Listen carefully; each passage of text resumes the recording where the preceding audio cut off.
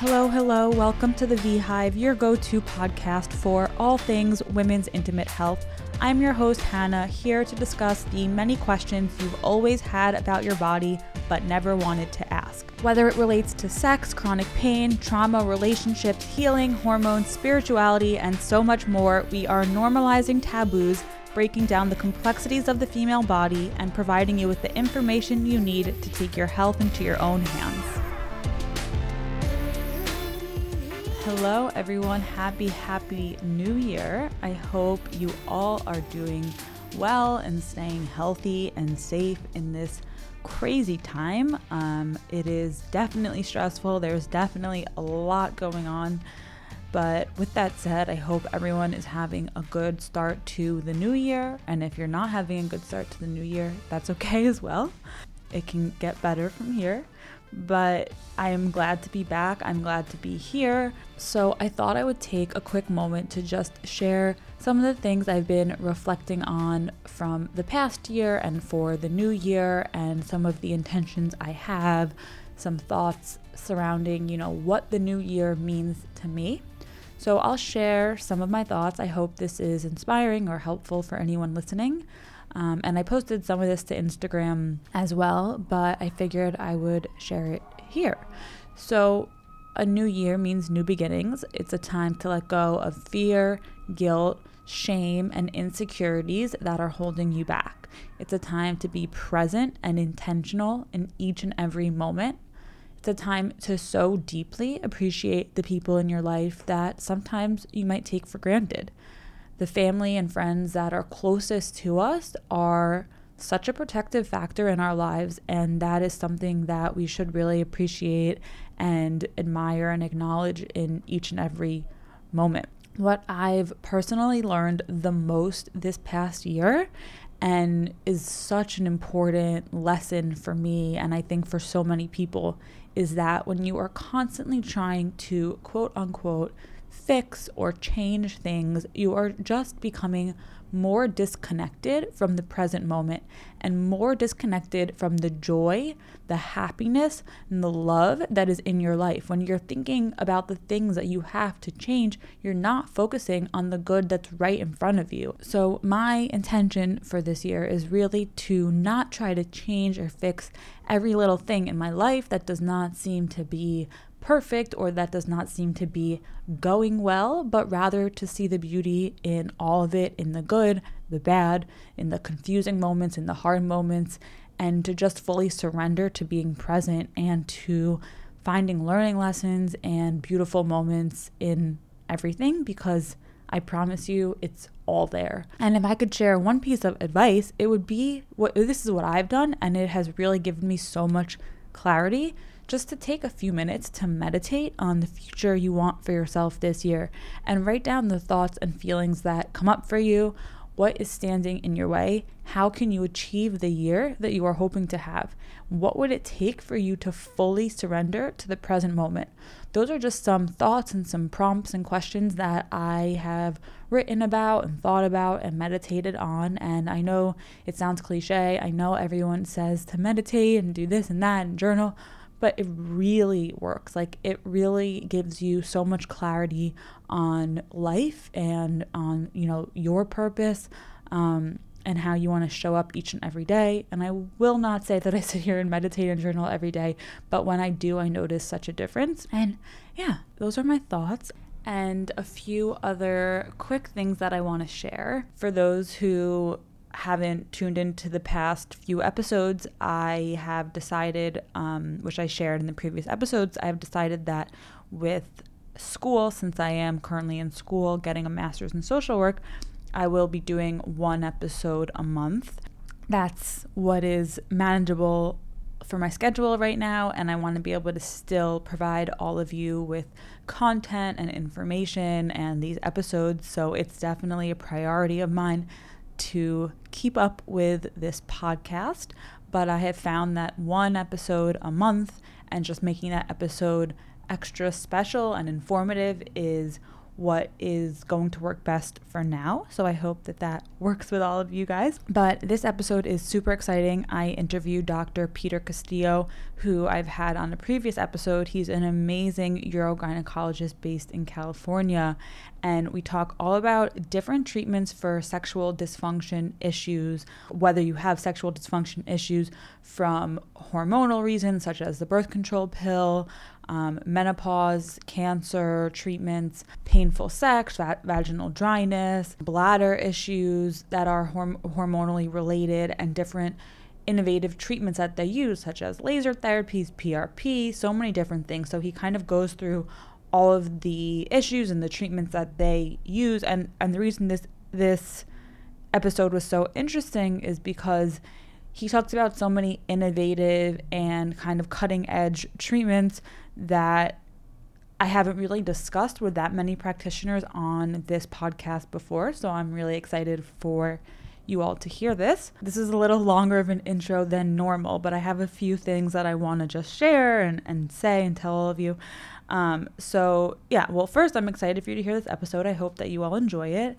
Second, I wanted to share a discount code for a product that I have been loving. And for those who have been listeners for a while, you know I'm obsessed with Good Clean Love products. And I used to share my experience and my love for these products in episodes like at least 2 years ago.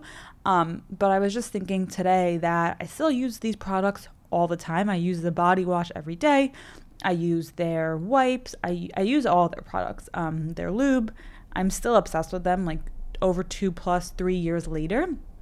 So I was just thinking, for anyone who might be new to the podcast, I wanted to share Good Clean Love's products again with you.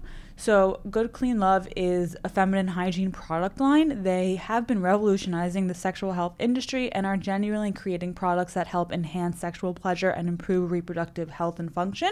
Their products are all organic, and they are packaged with green plastics made from recyclable sugarcane, so they are also sustainable. As I said, I use their Balance Moisturizing Wash every time I shower, and it helps to cleanse, refresh, and eliminate odors, maintain optimal vaginal pH levels without disrupting the natural pH of your vagina and vulva, which a lot of body washes do.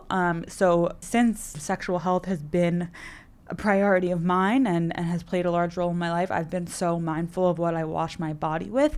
And this is the only body wash I've used for at least 3 years. And I have really felt great ever since. Like, I haven't gotten a yeast infection or bacterial vaginosis, hardly anything. So this body wash is really my number one body wash that I use. And I am also obsessed with their Rebalance Feminine wipes, which are also pH balanced and made with premium aloe and soothing botanical extracts. I always use them post-sex, like religiously, hardly ever miss a time. I use 1 or 2 of them post-sex. And I don't know, these 2 products have really been my saving grace.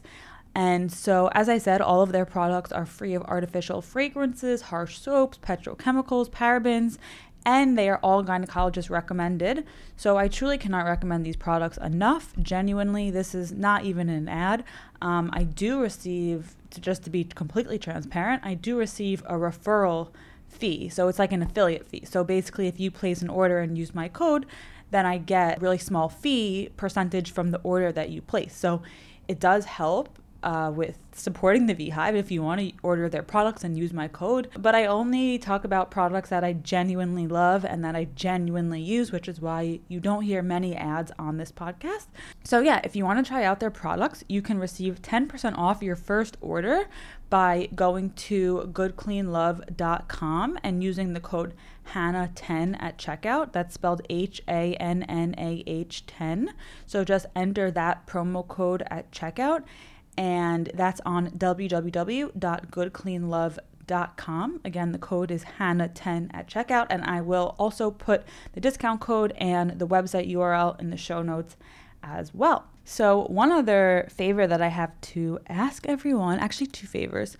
The first one is if you could go to, well, I'll first say if you are enjoying the Beehive, if it is giving you any sense of comfort and insight into questions or issues that you're having or experiencing. If the podcast is helping you in any way at all, if you're finding it useful in your life, I would so greatly appreciate if you could go to the iTunes store, the iTunes podcast app, actually, and leave a rating and review for the Beehive. It is so helpful in optimizing like the SEO for the podcast. So basically, the more ratings and reviews a podcast have, then the more visible this podcast will become for other people who are searching different topics that we discuss in the podcast store.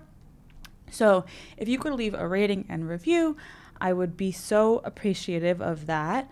And also, if you want to give us a follow on Instagram at the Beehive, that would be also so helpful. And I haven't been sharing a lot on there recently, but this year I'm going to start sharing more. I used to share and post all the time on the Beehive Instagram, and I haven't as much recently, but I definitely want to start posting and sharing more. And lastly, if you have any suggestions of guests that you would like me to have on the Beehive this year, send me an email. You can email me at Hannah, HANNAH, at thebeehive.com. And just send me an email with any guest suggestions that you have. I always want to hear from this community as to, practitioners that have been helpful for you, patient stories, therapists, like really anything that you've been enjoying and that you've found some benefit from. If you think that it would make an interesting episode for the podcast, an interesting guest, definitely let me know. So, okay, I think that's it. I won't take up any more of your precious time. So without further ado, let's get right into the episode. Today I'm here with Dr. Peter Castillo. He is a board-certified urogynecologist in Los Gatos, California, and he has actually been on the podcast before a few months ago. So I am very excited to have you back today. Thank you, Hannah. Yeah, thank you. So last time we talked a lot about bladder urgency and different treatments that you utilize for different bladder conditions, but you do a lot more than that. So I think we have a lot more to talk about today. So thanks again for being here. Thank you for having me, Hannah. This is last was great. We started our conversation last time about the overall intimate concerns that patients have and how intimately they're connected. Yeah.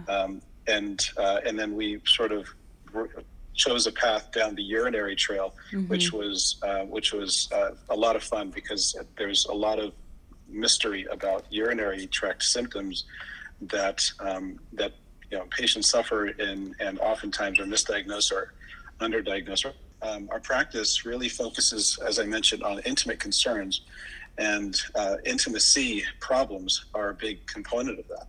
And many of our patients that come to see us that range anywhere from 25 to 75 have difficulties with intimacy, usually because of a functional nature. Something has changed in their anatomy, their functionality that prevents them from being able to engage in intercourse or even have enough desire intimacy. Yeah. So as we've evolved along with our patients, we've learned so much from our patients. A lot of the conditions that we treat, such as recurrent UTIs or post-coital UTIs every time they have intercourse, it's a big detractor for wanting to engage. To then life changes from childbirth to hormonal changes in menopause lead to difficulty with engaging, either dryness, painful intercourse, loss of sensitivity, and laxity. And these are common, very common symptoms that women all experience, and many oftentimes just assume it to be normal. And it is normal. The aging process is normal, and life events are normal, but the consequences sometimes are manageable. Yeah. But not necessarily need to be just accepted as that's the way it's going to be. Yeah, no, I mean, I appreciate you saying that, and I think it's very important for people to know and to hear that. And as we were just briefly talking before we started recording, but a lot of times, women and men get these diagnoses and they don't really have proper solutions to them. So as you said, it's like you might get a name, a diagnosis, but then it's like, what do I do about this? Or you're sent to go buy lube or to go do something that might not really be the best and most helpful answer. So in that regard, I thought that today it would be interesting to focus on different sexual wellness topics and kind of therapies that you utilize for those issues. I know that you have these incredible, very new and innovative therapies that you use for a variety of conditions, and I thought that it would be great to have you kind of explain what those are, who would be a good candidate and how they work, all of those types of things. So I'll let you kind of take the lead on what these laser therapies and different procedures that you have are and how they really work. Sure. So there are lots of therapies, and the beautiful thing about this current day and age is that medicine is evolving at an incredible pace. I agree. For decades, our knee-jerk and only response to patients with painful intercourse was lubricant or abstain. And it's amazing to this day. It still amazes me how many patients will come to see me after years of frustration with their primary care doctors or their GYN or the lack of information that's out there that there's therapies for this, and the stories that are told to them, or at least the information that's shared with them from their providers, but as finding alternatives to intercourse, which that may be fine for some, but it's not fine for everyone. And so just starting, before I get into the types of therapies, it's important to, I want to discuss the different causes. There are different causes for, say, starting with childbirth-related changes, because that would be the younger patient population. Somebody who has recent deliveries, has either episiotomies or tears or scarring or things that may have happened as a result of childbirth trauma. The vast majority of those do resolve over time. However, many don't. And when they don't, it's usually because of structural changes. Something has changed within the canal or the pelvic floor that changes either the orientation of the vagina, the aperture of the vagina, or the sensitivity or pain bundles or trigger points that result from scarring.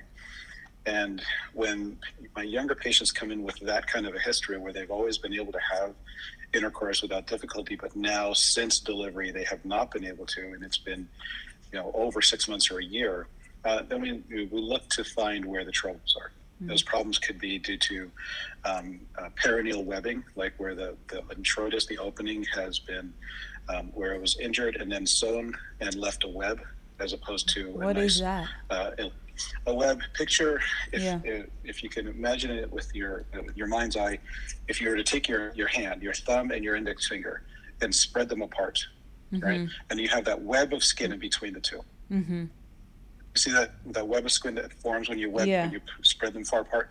Well, that when it's spread apart, it's less elastic. As you can see, you can push on it, but it's not easy to push on.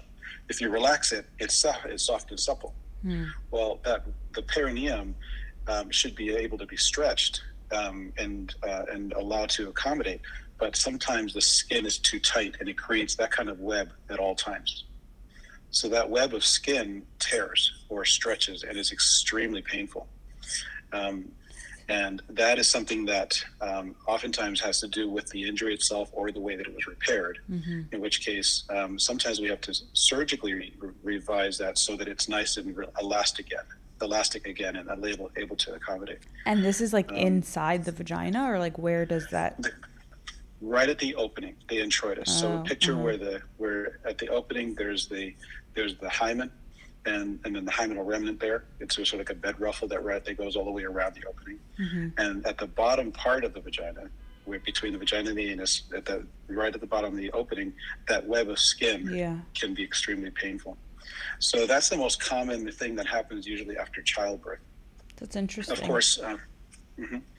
And then there's trigger points where, because of the way things were sewn or because the injury that occurred when it's during the sewing process, sometimes nerve bundles get bundled up or bunched up. So there's a focal point, and that focal point makes it almost impossible to conceive of intercourse because it's so tender to the touch, much less forget doing anything else.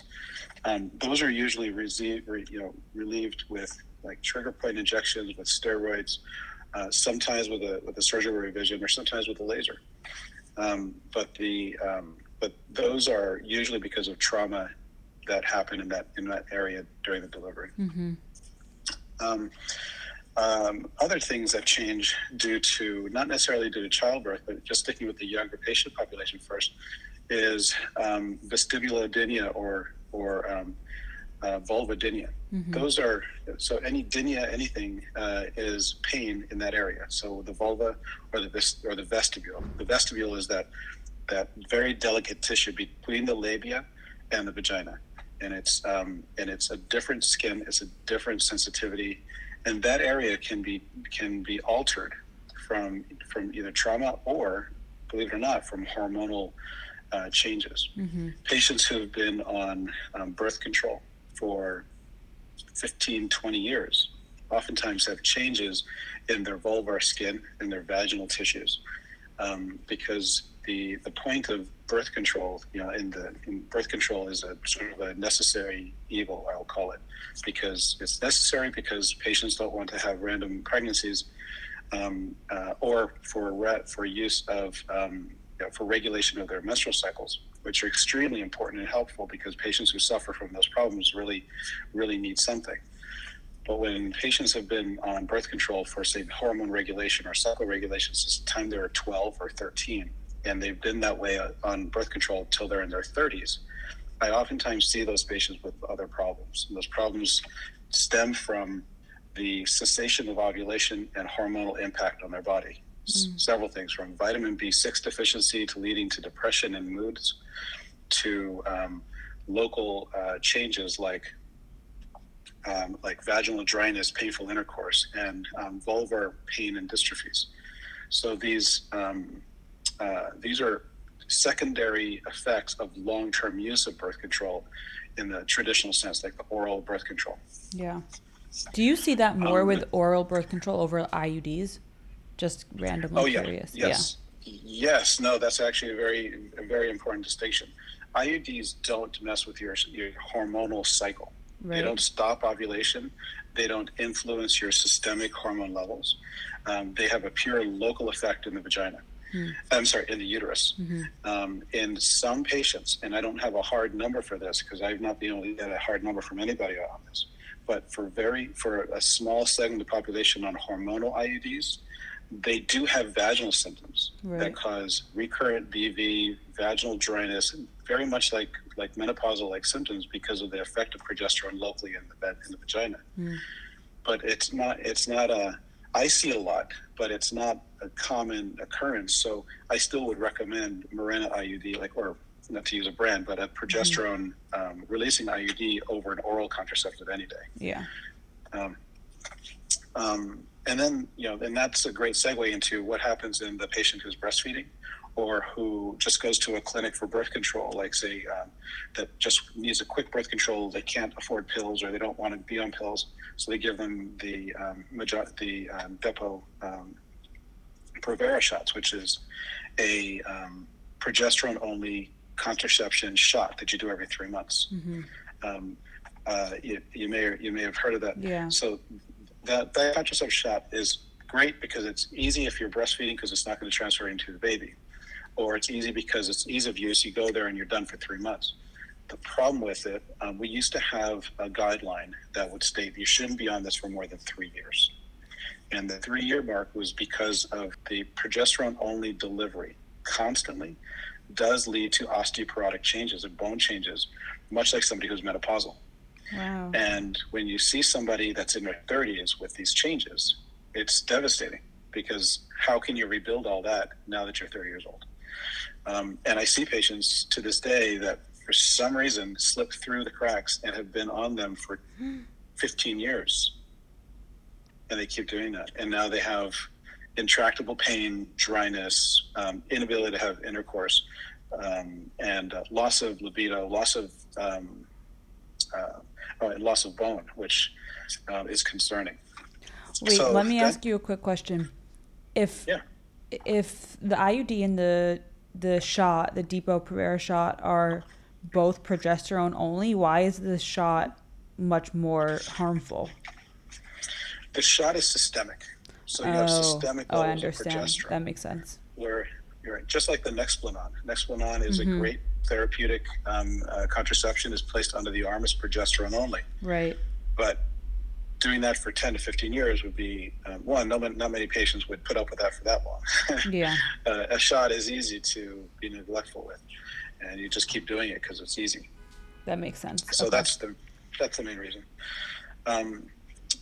So then that leads us to childbirth related changes. So now somebody who has now made it through to a point where they've had children and they've had delivery changes like laxity. Laxity is a common concern, and it's often dismissed by their gynecologists simply because, well, of course there's going to be some changes. You just delivered a large 7 to 9 pound child. Now, the truth is most things go back to normal, providing the delivery was not significantly traumatic. Most things will go back, but some patients, and in fact, seems like many patients, all would agree that there has been some change, although it may not be that major or not significant enough to even to think about. But there's been some changes. But then there's those patients who do notice a difference, and that sensitivity, sense of resistance or friction is not the same because their dimensions are different. And when the dimensions are different, oftentimes it's because of muscular or connective tissue changes, meaning muscle stretch or the supportive connective tissue that compartmentalizes the different areas in the vagina are stretched or torn or injured. And they could either lead to simple symptoms, no, I shouldn't say simple, but mild symptoms like sense of laxity, or more severe symptoms like prolapse, where things are falling. Mm-hmm. So those are things that are not quite easily to discern in the beginning. Somebody who's just had their first child, they feel like things haven't been back together, and now they're still a year plus out, and things haven't really quite got back to normal. From that perspective, when you're out, everything will look as like normal. Yeah. However, prolapse is a progressive problem that's sort of like a very slow moving train, where the injured tissues, the connective tissue, the ligamentous supports that hold the uterus in place, the bladder and the rectum and all those in place, over time they stretch and they start to fall further and further and further.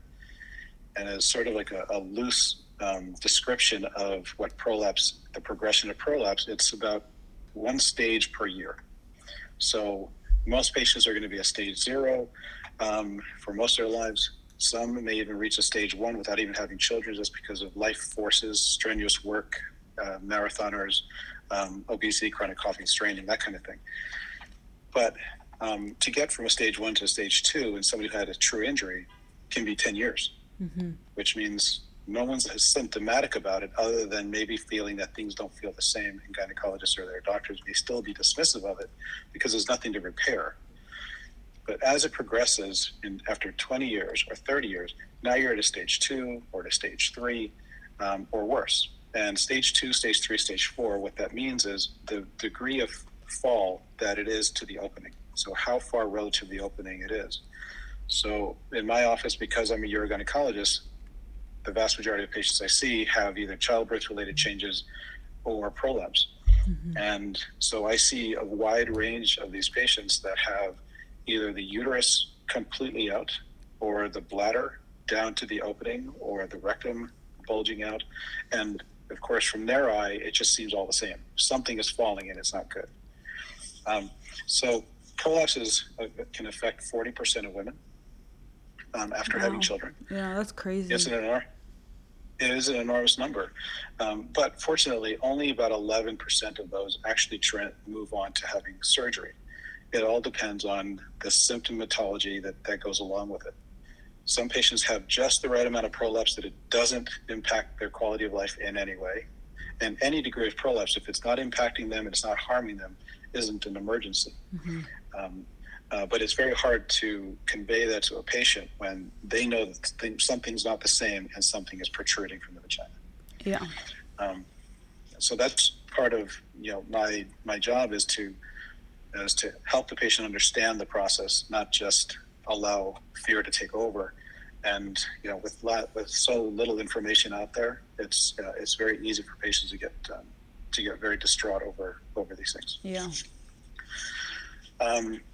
Now, when it comes to muscular changes, where the dimensions are larger or they have prolapse, and it's impacting sexual function to a point that it's important enough for them to come see me, then we have to talk about options. And options always include conservative therapies and pelvic floor physical therapy, pelvic strengthening exercises. But I always say that there's a point where exercise and therapy can only do so much, meaning you can't exercise a broken arm back to health. You have to fix the arm first. Yeah, that makes sense. So in those cases, we talk about surgical options that can range anywhere from straightforward vaginoplasty, which is geared towards restoring sexual function, or for prolapse repairs to put things back where they belong in a supported way and restoring support, or a combination of restoring their prolapse and restoring their normal axis and dimensions so that they can resume intercourse like they used to. Now, the downstream from there are hormonal changes. So the menopausal process has been really poorly described by us physicians, because we have 5 minutes to talk to a patient about anything because of insurance demands and things like that. We have to go in and out of patients' office rooms. So if it's not brought up, we don't talk about it. And if you ask us anything that we don't have a great answer for, we dismiss it. And that's the unfortunate truth of how medicine has changed the way we practice. But many of us physicians. No, it's so true. I'm sorry. No, I was just going to say it's so true. Like, it really makes sense when you say that as to why so many physicians just shrug a lot of things off. It's 'cause they don't have the answer. Yeah. They either don't have the answer, or they don't have the time.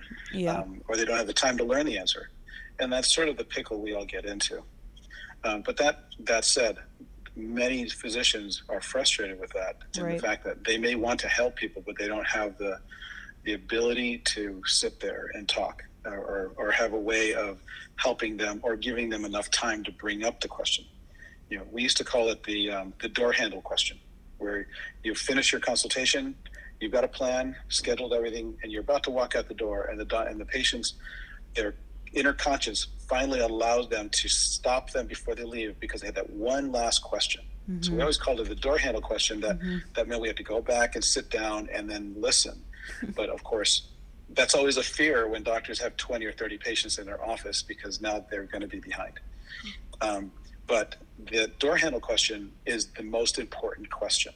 I love that. Because it's the one that the patient has been holding on to, has been wanting an answer for, in need of an answer for, and has not been able to find an answer. And they're embarrassed because they think that they're the only ones. They feel that nobody else could be going through this. Why haven't I heard about this? None of my friends or family have ever mentioned that they're having difficulties with intercourse, or that things just don't look the same. And they finally get the courage to just say it before they leave the room. And if they got their attention, the doctor comes back, and then they don't have an answer for them. Yeah. Say, well, that's normal. You had children, or that's normal. You're aging, or that's normal. Your mother, your grandmother, they all had it too. These are normal processes, but it's not normal. It's just common. Right. Aging is a normal process. How we handle aging and how we affect those changes is how we live. Is how we determine the rest of our lives. Yeah. So with our patients, I give them all plenty of time for that door handle question, and it's never a door handle question, because I will sit there to the very end and I will ask them, is there anything else that you want to talk about? Yeah. And it's amazing that when you open the door, patients have so much to ask, and they have so many things. And sometimes it's like there's this weight lifted off of them. Yeah. Some of them cry because they've never been heard before. Some of them because they've never had to talk about it. When they finally are able to verbalize it, their emotions take over.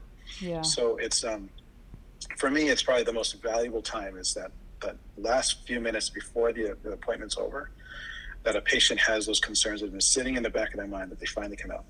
Yeah, but I also want to quickly say that I feel like a lot of it also has to do with the fact that, and you correct me if I'm wrong, but when these patients come to you, they've probably already seen so many doctors that haven't had answers.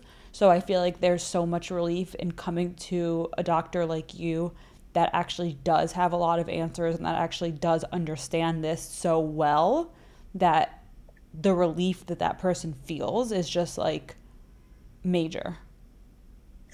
It is. I think that is a big part of it. A lot of the patients that I see have already been through the gamut of providers for years. Yeah.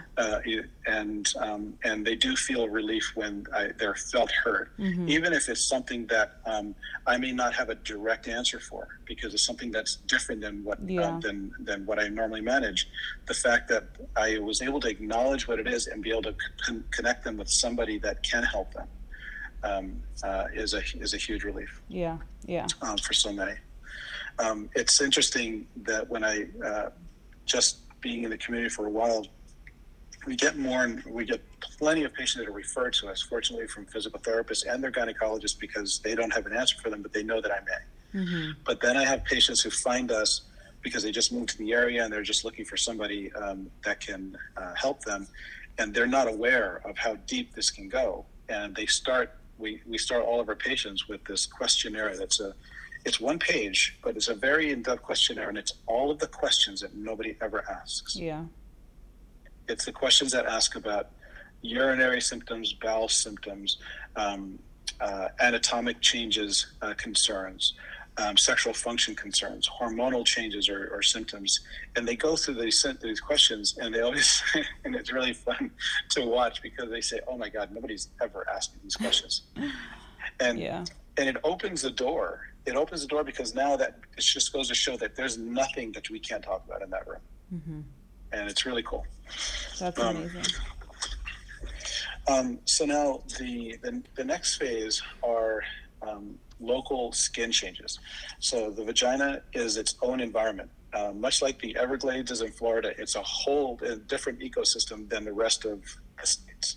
Creates its own weather system and all that. I know it's a weird analogy, but the vagina is its own environment in the body. It's an acidic environment.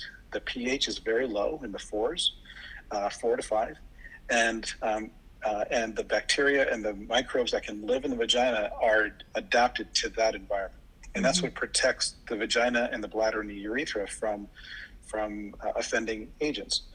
And when there's changes to that environment, things change in the vagina. So, for example, patients who take antibiotics for recurrent UTIs, and each time they get a certain antibiotic, they get a yeast infection. And why is that? They get a yeast infection because they wiped out the bacteria that live there, and now the only thing that can grow is the yeast. So the yeast take over. So it's all about population dynamics. It's controlling, it's keeping that balance in check. Well, the same thing happens as patients start to progress towards menopause. Because of declining estrogen levels, the lactobacillus that lives in the vagina can't survive. And that's what drives the pH down. Lactobacillus creates lactic acid as a byproduct, and the pH goes down, which keeps everybody happy. But when you wipe them out, or they can't survive because of loss of estrogen, then the environment changes and the pH slowly creeps up to a pH that's above, that's more basic, like, that's above 5. And as we get closer to more basic, that basic environment is the same environment that in your GI system. So 80% of UTIs come from bacteria that live in your GI system, and they all live in a basic environment. And I always wondered, why is it that if E. coli, for example, is the number one, as the majority of it, but if E. coli lives in the intestine, and the anus is only centimeters away from the vagina, why don't women have UTIs more frequently? Right. And it's because that I call it a force field. There's that environment in the vagina that doesn't allow them to survive. They can't live there. So they stay in their neighborhood and they don't migrate until intercourse. And some patients have recurrent UTIs because of post-coital UTIs, just the way that it happens for them, that bacteria get exposed to the urethra and little micro traumas that happen during sex. Now the bacteria has an access and ability to get in. So that's what causes postcoital UTIs, is because now they're being introduced just because of the proximity. Mm-hmm. But as women start to get into the menopausal years, that becomes much more common, much more frequent, simply because the pH is now accepting of that bacteria, and now they can colonize and live there and hang out until there's a moment. So what do we do for that? When it comes to environmental changes in the vagina that lead to recurrent UTIs, to decreasing estrogen, or decreasing sensitivity in the vagina, or worse, painful intercourse, it's because the environment of the vagina has changed. The vaginal skin, which is meant to be thick and robust and tolerant of friction, now becomes thin and intolerant and inflexible, which means it doesn't stretch. So that's a condition called GSM, genitourinary syndrome of menopause. Mm-hmm. It's a long name for what we used to call the changes due to atrophy, or changes from estrogen loss. But it's got this bigger name because it's a collection of symptoms from UTIs, burning with urination, vaginal itching and burning, painful intercourse, vaginal dryness. And that's a collection of symptoms that fall under GSM.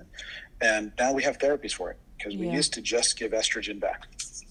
Yeah. So for patients with GSM symptoms like dryness, painful intercourse, recurrent UTIs due to hormonal loss, we would always give them just local estrogen, because systemic estrogen doesn't do it. It's too low of a dose in the traditional sense to address all the body's needs. So the local effects in the vagina continue in the vast majority.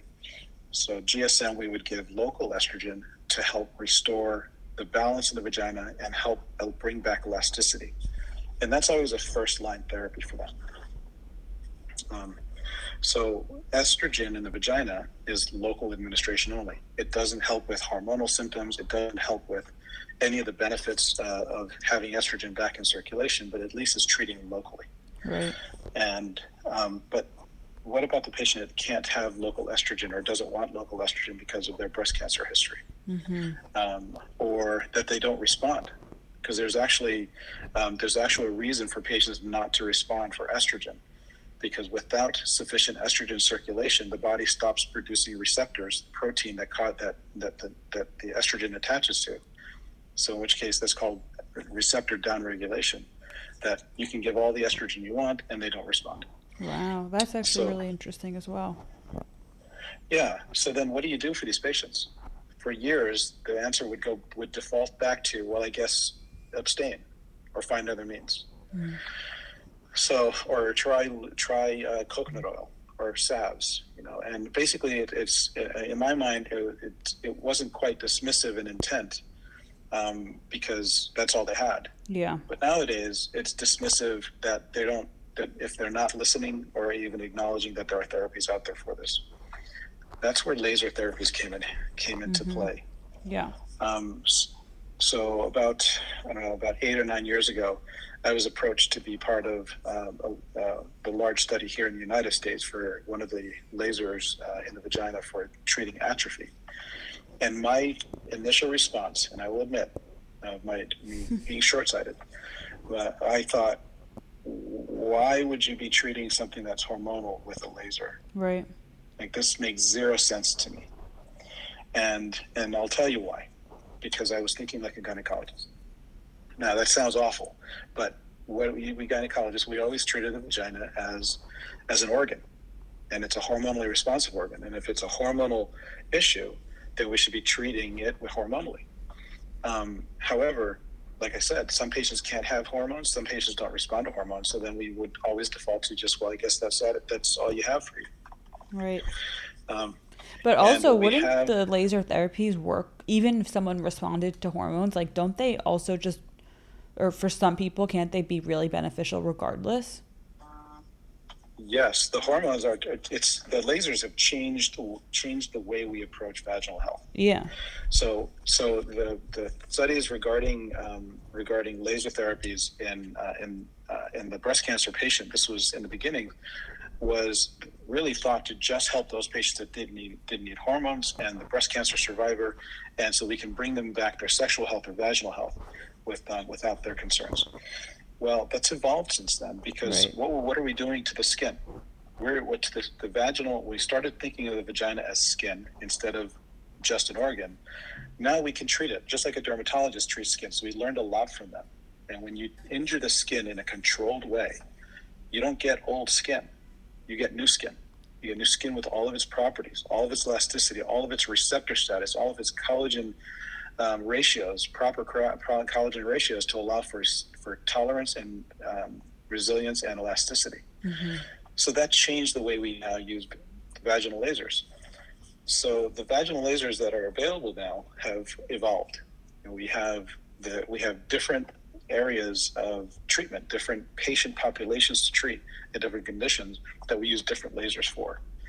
Now, lasers are not inexpensive, so most practices don't have but one, if they have one at all. Now, we've been fortunate because of the ability to do research and to, like I said, explore better ways of treating our patients. We have several lasers in our practice, and we designate which one would be most appropriate for the patient based on their specific characteristics and needs.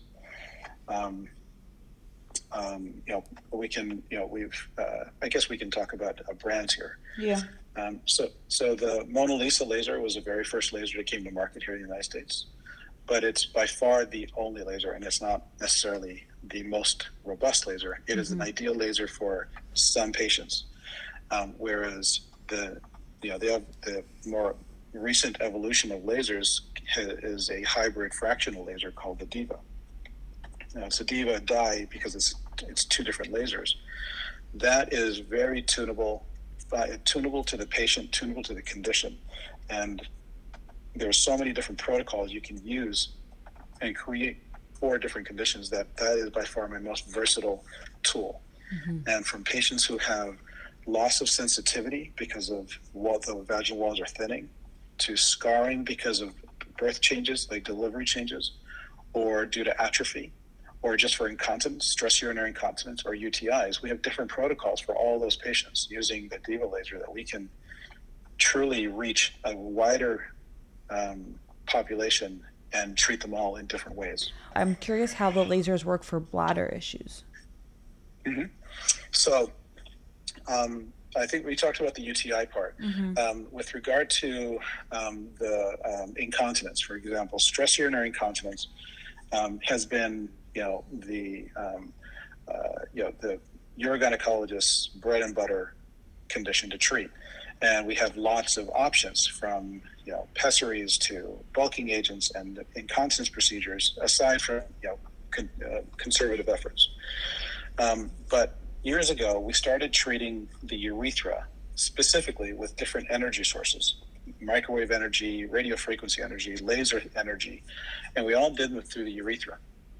And results were quite variable because it was hard to get patients to come back. It was, even in research conditions, some studies would be 80-something%, other studies would be 40%, and then some would show complications. So we sort of fell by the wayside. We stopped treating the urethra. We're thinking, well, I guess there's nowhere to go with this. But you mean come back because it was uncomfortable, I assume, or painful? Because it was uncomfortable. Yeah. Yeah. And because we're treating the urethra is an extremely sensitive organ. It's by far the most sensitive organ and the most erogenous organ. Yeah. That's why it's so easily to stimulate during intercourse. But the interesting thing is, as laser therapy started being developed for the vagina for different reasons, for GSM, for vaginal laxity, we started finding a secondary benefit to it, that patients stopped leaking. And it's because we were thinking in the wrong way. We were thinking about treating the urethra previously. That's why we couldn't get very far. But when we treat transvaginally, and the vagina and the urethra share a wall, and it's a thin wall. And that wall is loaded with connective tissue, blood supply, nerve endings that all support the urethra. And when we started treating the urethra, patients started to stop leaking. And we found it as a secondary benefit to the original reason we were using the laser. You mean when you started treating the vagina? We started treating the vagina. Right. So now what we've done is we've created specific protocols just for patients who have urethral problems. That's crazy. And it's really fascinating. What's even crazier is that we've been, as a surgeon, I've always believed that there's nothing better than a mid-urethral sling. And in part that is true because it's a one and done. Like a mid-urethral sling is a surgical procedure for stress incontinence. On average, 90% cure rates. And, it is surgical, so there's some complications that are possible, but they're low. They're generally 1%. And it's lifelong, provided all things remain equal. However, when we get close to 80% dry rates with a laser that has no downtime and no risk, it's almost hard to recommend just an incontinence procedure to my patients now. So when we did our study, we did a trial, I think it's been almost 2 years now, that we finished our 1 year follow-up on our patients. And our patients that we included, and this is a multi-center trial, we presented this at several conferences, that we treated patients with a variety of different types of stressing of urinary incontinence with a laser. And we found 80% cure rates across the board at all centers. And then even patients that I expected to not do well because their severity was so great, they did well. Wow. So it was really surprising. But I always cool. assumed that, I always made the assumption that patients would opt to say, well, if this is working this way and I don't have to come back once a year anymore, why don't I just do the surgery? I would assume that they would naturally gravitate towards something more permanent. And they have surprised me by saying, well, why would I do that? This is a no-brainer. I don't mind coming back once a year just for a maintenance treatment. And for those patients, basically, after they complete their initial series, they come back once a year just for a basic maintenance treatment of their laser without ever having to go under anesthesia or a scalpel. Yeah. I also feel like, I don't have personal experience in this, but I feel like if I was a patient, I feel like surgery to that area, if you don't need it, obviously there's reasons why it can be very helpful, but if there was an alternative such as a laser where you didn't need surgery in that area of your body, it is a no-brainer. Yeah, it really is. For that patient who is surgery averse, which is perfectly fine. That's why we have options. And I pride myself in our practice in that we have options for our patients. Yeah, no, that's because not everybody wants surgery. No. But we also do have lots of patients who would much rather have surgery because they're just too busy to be thinking about this forever. Yeah. They just want to have it done. Yeah. So the laser therapies have come a long way. And then we've gone to take it even further. Here's overlap conditions that lead to vaginal symptoms like painful intercourse that have nothing to do with atrophy or childbirth-related changes. Conditions called lichen sclerosis. Lichen sclerosis is a vulvar dystrophy or a skin condition that's very predominantly located in the vulva, predominantly in women. And it happens where, meaning some men can have it on their penis, some women can have it on their breast, but the vast majority, it is on the vulva. It's on the outside of the vagina. And what it does is causes the skin to become hyperkeratotic, meaning the top coating of our skin becomes so thick with this chronic inflammation that it itches. And that itching is incessant, and patients can't do anything because all they want to do is scratch all day long. And that condition does have a detrimental side to it. Aside from the discomfort, has a 10% risk of conversion to squamous cell carcinoma. Oh, wow. So once you see that once, you'll never want to have a patient go through that again, and because that's a whole other problem. So you mean essentially cancer on the skin of the vagina? Of the vulva, right. Of the vulva, yeah.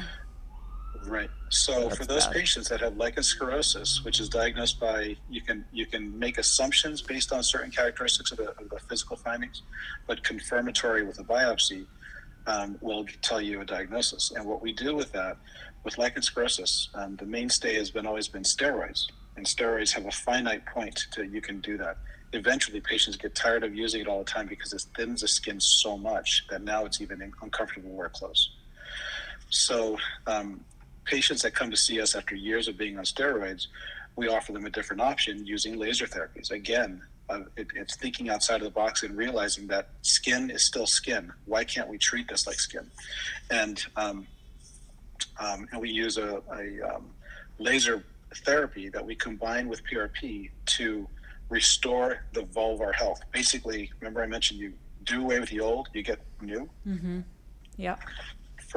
So lichen sclerosus is believed to be an autoimmune disorder where the skin attacks its own skin, and just in a very specific area, kind of like vitiligo, where you lose melanocytes in certain areas of your body, right? So here, it just attacks the vulvar skin, and it changes. So what do we do with the lasers is we actually literally remove all that skin. Not all of it. We laser it. And that laser treatment induces all of it to remodel and renew. And now when we've done our study looking at these patients at 6 months, we repeat biopsies without any evidence of lichen sclerosus, and their symptoms are gone. That's crazy. You know, the lichen sclerosus is often misdiagnosed. It's supposed to be only 0.2% of the population. It seems like it's so much more because I get a lot more of those patients, so probably biased. But nonetheless, those patients are oftentimes misdiagnosed as having atrophy and just given estrogen, and their conditions worsen. And lichen sclerosus can really progress to a dangerous level. Aside from just cancer, you lose architecture of the labia, and the opening of the vagina can close, and it can make it nearly impossible. So when I see patients that have symptoms that could be either atrophy or atrophy, we assume we know nothing about the patient until we've examined them, and then we treat accordingly. That's incredible. And I think that segues into PRP. So PRP, for those your listeners are not aware of PRP, it's platelet-rich plasma. So platelet-rich plasma is basically the source of all healing for your body. So in all of our bodies, whenever we get injured, blood rushes to that area, and platelets in our bloodstream aggregate. When they aggregate, they clump together, and then through chemical signaling, they release their contents. They unshell, and those contents are called platelet-derived growth factors. Platelet-derived growth factors recruit local stem cells to the area to remodel.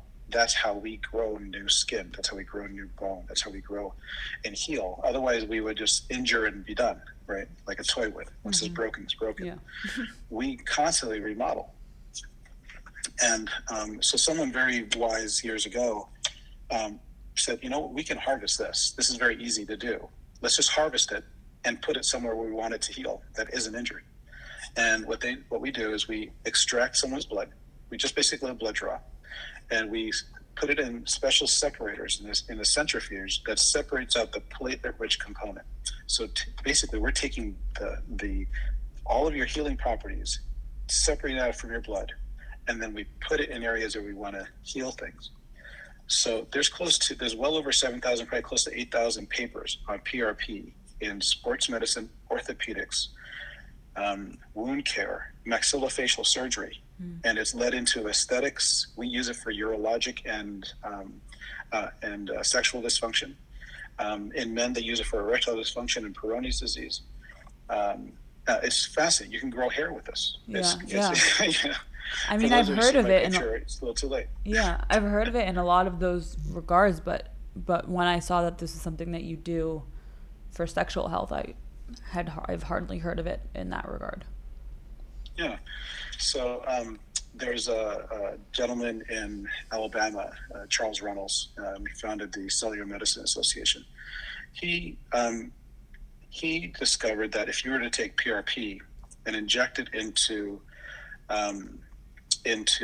erogenous zones like the clitoris, the G-spot, the urethra, lichen sclerosus into those tissues, or in men for Peyronie's disorder and erectile function, things change, and they change in miraculous ways, because basically these are areas that aren't injured, and you're injecting something that's going to cause remodeling, and what it does is recruit stem cells back to the area, neurogenesis restores, blood supply restores.